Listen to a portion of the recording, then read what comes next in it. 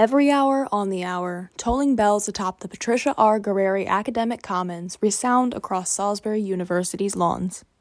But students don't know much about the campus centerpiece. Campus community members such as junior Kate Donaldson pass by with burning questions daily.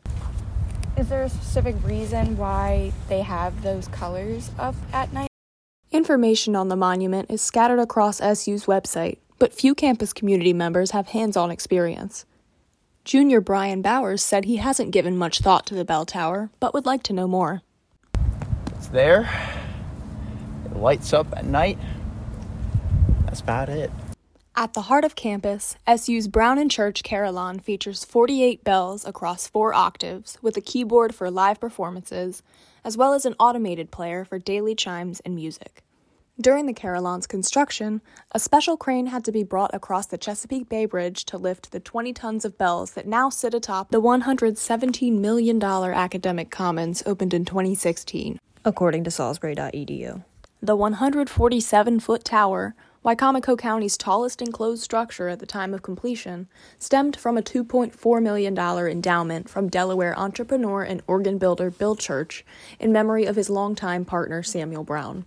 Inscribed with Brown's and Church's names, the 2 largest bells were cast by London's Whitechapel Bell Foundry, the metalworking factory behind Big Ben and the original Liberty Bell, before it closed in 2017 after nearly 5 centuries in operation. Oh, really? What? Wow, Salisbury is cool.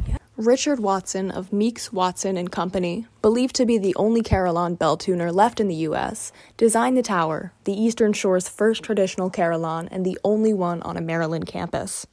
Upon completion in 2017, the carillon was dedicated with an inaugural performance by University of Chicago carillonner Joey Brink, September 6th, broadcasted by PAC 14 and Delmarva Public Radio.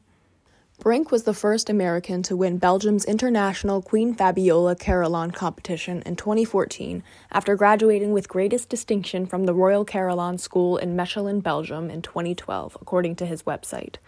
Brink performed again during the 2021 Summer Carillon series in a varied program including classical, jazz, and contemporary arrangements, some composed by Brink himself. Director of Choral Studies William Folger is SU's resident carillonner. I've been playing it since its inception there in about 2017, and I officially became an associate carillonner this past summer. I had to pass an examination, and so I'm considering myself an associate carillonner, and the one that primarily performs on it here. We've had guest artists, and my colleague Susan Zimmer, Professor Zimmer, has also played it. According to the Guild of Carillonneurs in North America, 2 proficiency exams serve as a gateway to the bell-tolling world, one for associate carillonneurs and the other more advanced. Most carillon students have had previous study in applied music and seek training from Guild instructors. Folger said he spent considerable time practicing in the tower while preparing for the exam this summer. Yeah, it's not Quasimodo, it's usually me, unless it's set automatic. So, carillons historically have had a very important function. In the early days, before modern electronics, they told the time for the towns. Today, the tower serves the same function for some students getting to class, many of whom pass by every day. Despite being at the heart of campus, students know little about the carillon and show interest in learning more. One student asked, "Is there a chance the bells will ever fall?" The good thing about carillon bells is they do not swing. They are fixed bells, and the clapper inside are the only things that move. So there's less opportunity for the bells really to be moving enough that they would fall. Folger said he's confident enough in the tower's structure to operate the carillon directly beneath the 20-ton instrument, among just under 200 remaining in the United States. Let us hope we never experience that. And to my knowledge, and I've read the history of the carillon, very seldom do you hear of bells falling unless they're precipitated by war, or something like that. In World War I and World II, a lot of the European bells were confiscated and melted down for cannonballs, sadly. The carillon is 89 steps above the GAC's 4th floor, a trek Folger said is well worth the acoustics and bird's-eye view. Students are also enticed by the campus vantage point. Me and her have talked about, wanting to actually be able to, see up there in the tower. Folger invited me and my student sources on a tour to the top. Bowers jumped at the opportunity.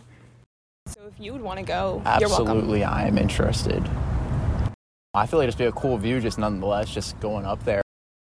Campus community members can visit or learn more about the Carillon by contacting Folgers University email. Thank you for listening. I'm Bees Beasley, reporting for Salisbury University.